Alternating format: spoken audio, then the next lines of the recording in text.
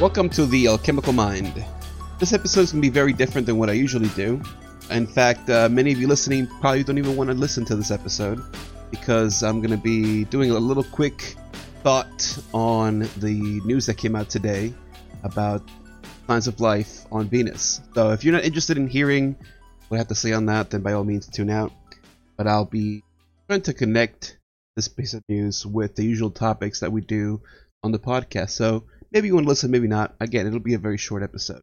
There will be a link in the show notes to a New York Times article.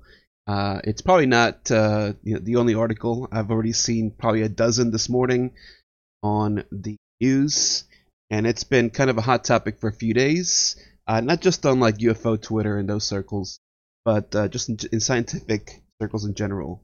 Because this is something that's been talked about for quite a while. I think the first time that this idea of life on Venus came around was 10 or 15 years ago at least, and it was debunked. In fact, when I started sharing some of this stuff yesterday, some of my folks were saying, well, isn't it super hot on Venus? How could there be life? And that kind of goes to the idea of how we often don't think beyond just the things that we see every day. Because sure, it may be 800 degrees on the surface. Maybe it's very difficult for life to live on the surface, but that doesn't mean it's 800 degrees everywhere, right? Even on Earth, we have different climates, different zones all around the planet. And then, of course, the higher up you go, the cooler it gets as you get into space. With that said, the news itself is not, to me, it's not a huge deal. It's a big deal. Let me rephrase this. It's a big deal, but to me, not something that's surprising. I'll put it that way. Now, this has nothing to do with my beliefs about little green men.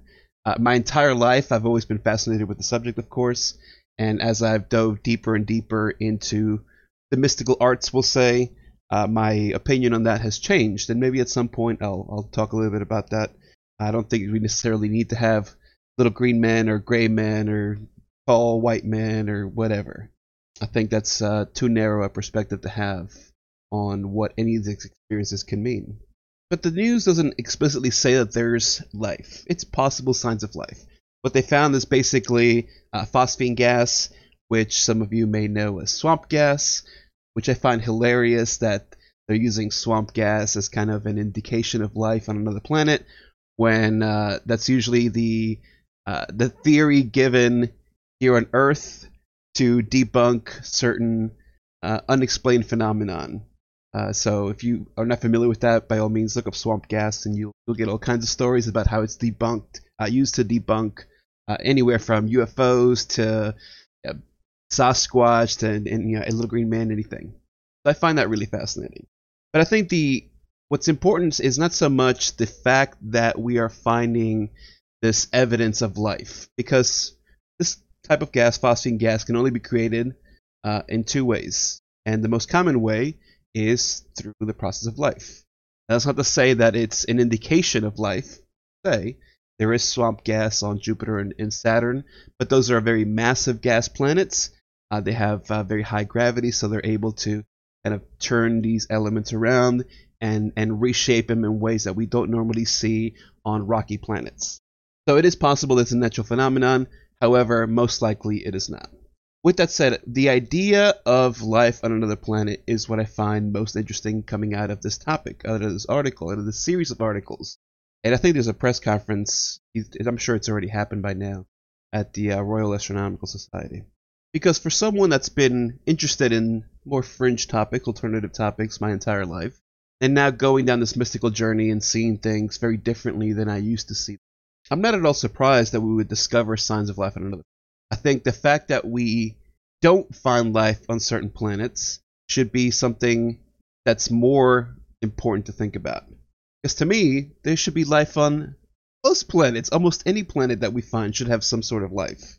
At least, if they're in what they call the Goldilocks, a place near the sun, close enough where there's enough heat to provide the means for life to undergo its chemical processes, where the elements are available to create some sort of life, right? Whether it be carbon-based or silicon-based or any of those things. But to me, it doesn't surprise me at all that we would find these life signs. What I find interesting is the possible implications of it beyond that. Because one thing that I've already seen is people automatically assuming, like, okay, we found microbes on Venus. That means that aliens are real. That means that UFOs, UAPs are real. So we need to find those types of life. And I understand the impetus for that because, of course, throughout all of history, we want to know where we come from, who made us, why they made us. Whether you're into philosophy, religion, or science, this is always kind of the main impetus for trying to acquire that knowledge. We want to know where we came from. And we concoct all kinds of mythology, whether it be physical mythology or spiritual mythology, try to understand the world around us and how it shaped what we have come to be. But one does not follow the other. Now today was supposed to be I Don't Know What's True Part 2, in which I will talk about non sequiturs and, making the conclusion that aliens exist, that UFOs exist, based on this evidence of microbial life on Venus. Which, by the way, it's not saying that there's microbes on Venus because we don't have a way to test that right now. Jumping to that conclusion is a non sequitur. And that's a philosophical fallacy that we have to be aware of. So I decided to push back today's episode to tomorrow because I don't like doing 2 episodes in one day. And since this news came out today, I wanted to talk about it. That will be out tomorrow, though. We'll talk about non sequiturs then. But we can't make that jump. We have to be very careful when making that jump. Now, the jump that we can make is, well, if all this time we thought that there was no life on Venus, and now it's possible that there is, and it's the next planet over from us, the first thing we should be looking at, number 1, is evidence on Mars, which we've had evidence of microbial life on Mars since, I think 76 was when that rock sample was brought back. So we need to start looking at these things with a clearer eye, a more discerning eye. And I'm not saying there's life on Mars. There may or may not be, but that's what we need to do. That's number 1. And then we can look into other places. Okay? Venus and Mars, we can get there fairly simply. They're the closest planets to us. They're the ones that have the closest analogs to Earth, right? They're rocky planets, relatively small. The atmospheres are very different, but it could show different ways of life. The most important thing, though, is the philosophical and the esoteric view on what this discovery means. And that's why I wanted to talk about it on the podcast. Because there's a couple things going on here that we need to be aware of. Now, this might get a little woo-woo, but I'm going to go ahead and say it. I think I've teased about it a couple times. I may have actually explicitly said it one time on one of the episodes. But it's no surprise. Everyone that listens for a while knows that I dive into psychedelics every so often. Usually I do every 6 weeks. In fact, this week will be one of the weeks in which I will be partaking. And I go through a whole ritual. You can go and find that episode if you're interested in what the ritual is. I don't go into specifics on chemicals or anything like that, but I do talk a little bit about how I set up my atmosphere and the things that I do before I partake. And as a result of going through some of these experiences, you end up seeing things, obviously. Part of the trip is you see things. And what I found interesting is that there's certain things that I've seen in my trip states that have come to pass. I'm not saying these are prophecies or anything like that. I'm not calling myself a prophet. I want to make this very, very clear. This is not at all what I'm saying. But I think in these states you can tap into something beyond yourself. And I remember the first time it happened, I was like, this is kind of weird that this is happening, and I saw this in a trip. And I talked to one friend of mine who is familiar with psychedelics, and he thought I was full of crap when I told him. That's why I never told anybody else. And until that thing came to pass. And I was like, hey, remember when I told you this thing? Like, this is happening now. And he's like, yeah, it's kind of weird. Well, it happened second time and a third time. And the only reason I bring this up is because this seems like, for me, one of those things where it could be one of the fourth times. And let me explain. I'm not going to go into specifics on kind of what the experience was in the trip, but it did involve, we'll just say, extraterrestrial life, okay, non-human, and I see non-human entities all the time in trips. If you've ever had a trip, you may have seen one, right? Specifically, something like ketamine or DMT or LSD, psilocybin, any of those substances. You're likely going to see some sort of entity. And one of the things that I saw was this kind of lead up that we're seeing this crazy year, because it is a crazy year. and it has some ideas about why it is so crazy, but we're not going to talk about that yet. Seems like we're getting constantly bombarded by certain things, and it could be one of these false philosophical fallacies as well, where you see these things because you want to see. But we had this big article in the New York Times about UAPs. And of course, that's not new, right? We've had those since, I think, 2013. New York Times has been doing articles every few years. But there was a big one this year, and that has caused some conversation within government, which people are becoming more and more interested about. The idea is becoming more mainstream. I saw somebody retweeting, I can't remember who it was, some singer that had just watched Unacknowledged, and talking about how mainstream it is becoming that somebody like this pop star is talking about the subject. That's fine. Now we have this idea of life on Venus. And the thing itself is not the important part, because remember, as I say every single episode, the important thing is the language that we use to interpret the actual information, the reality of things. Okay? The interpretation is just an illusion, right? It's saying the map is not the territory. What we see is not the actual thing. It's how we interpret it.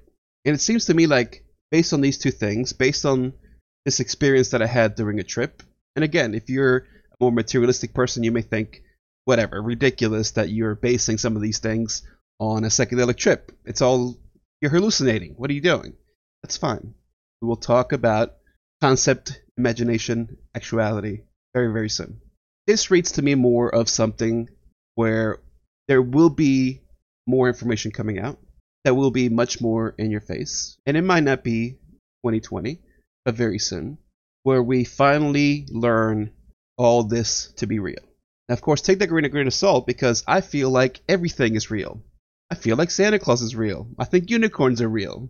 I'm sure some of you are chuckling right now, and some of you may be laughing for the simple fact that you understand where I'm coming from. I'm not saying they're actual physical entities. Okay, so don't take me the wrong way. I'm not a total lunatic. But we have to be aware that the world is much crazier than it appears to be. It's much stranger than it appears to be. Now, for the conspiracy theorists, I'm not saying that there's some cabal up at the top that's preparing us for disclosure. I'm sure if anyone here is involved in UFO Twitter, you may think that's what I'm saying. I'm talking about disclosure. I'm not talking about disclosure. I think this goes way beyond any of those things. I've talked about this for a long time. Whatever crazy conspiracy theory you have is only a small fragment of the overall weirdness of how this whole thing is set up. And I only say that because I've seen some very crazy things, both in trip states and in trance states during meditation with no additional substance. So I want to be very wary of the words that I use, because I could easily say this seems like something is preparing us for the truth. But that might imply that there's either a group of humans or a group of whatever you believe, reptilians or something like that, that are setting this whole thing up to bring this information to light. I'm not saying that at all. And if you think that's what I'm saying, you're not listening when I do these episodes. Because I always talk about the fact that the universe is just one constant event unfolding. And the implications of that will lead to things that some of you will be very uncomfortable with, and that's fine. The world is not a comfortable place. Like the Buddha says, life is suffering.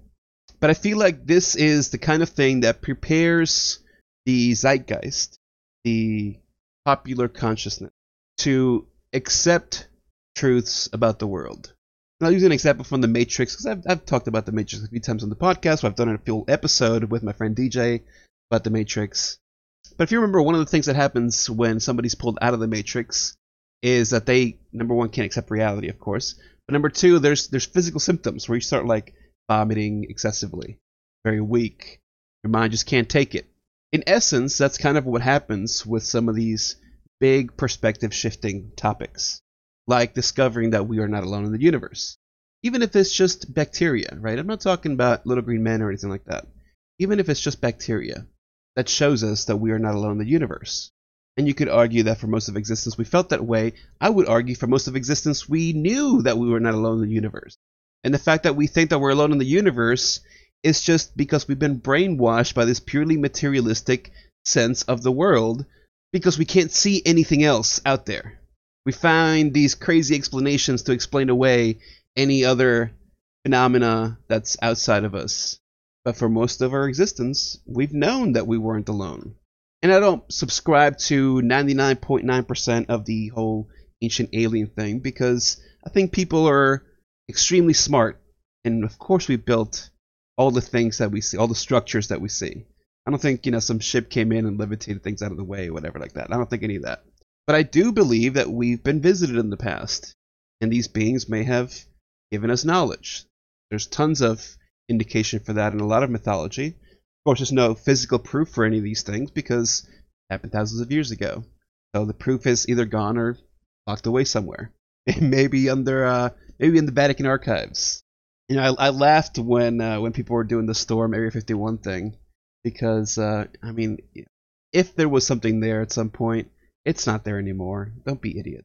But the movement that we should really have is Storm the Vatican archives, because if you want to learn about human history, I guarantee you a lot of it is down there. I'm not saying don't do this through violence. I don't believe in violent action. But I think that would be much more interesting to storm the Vatican archives than Area 51 or any of these other places. But yes, I do feel like we've been visited. There's something out there. And it doesn't have to be from another planet. It could be from our own planet, living underground or whatever, in Antarctica. This goes along with a lot of conspiracy theories, so I don't want to get too deep into any of that stuff, because I don't like to spread conspiracy podcast. But I think this is one of those things that's preparing us to understand that there's something more. And by us, I mean humanity, because if you're listening to this podcast, chances are you already believe in some of this stuff, right? I'm talking about the mainstream, people that have a purely materialistic point of view.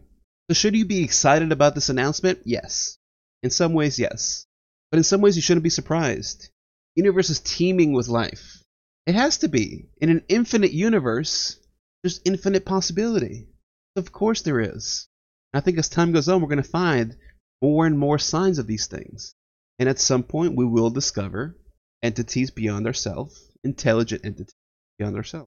So whenever you hear any of these things about discovering signs of life somewhere, or something in a rock, or whatever, any of these things that scientists are very careful to word in particular ways so as not to cause, number one, a panic, because people will panic. And number two, they word it in a way where it's not going to kind of go against the facts, the narrative that's been established already. When you start seeing these things, judge them very carefully. Again, go listen to part 1, how to know what's true. And then part 2 will be out tomorrow. That might give you some idea. You can go just read Carl Sagan's The Demon Hunted World, because those 2 episodes are kind of based on that book. Be very mindful when you take this information in. That's the key. Don't immediately jump to a conclusion. Don't immediately assume that something either completely explains your perspective or completely denies your perspective. Truth is going to be somewhere in between. So let's keep that in mind. We dive into some of these things.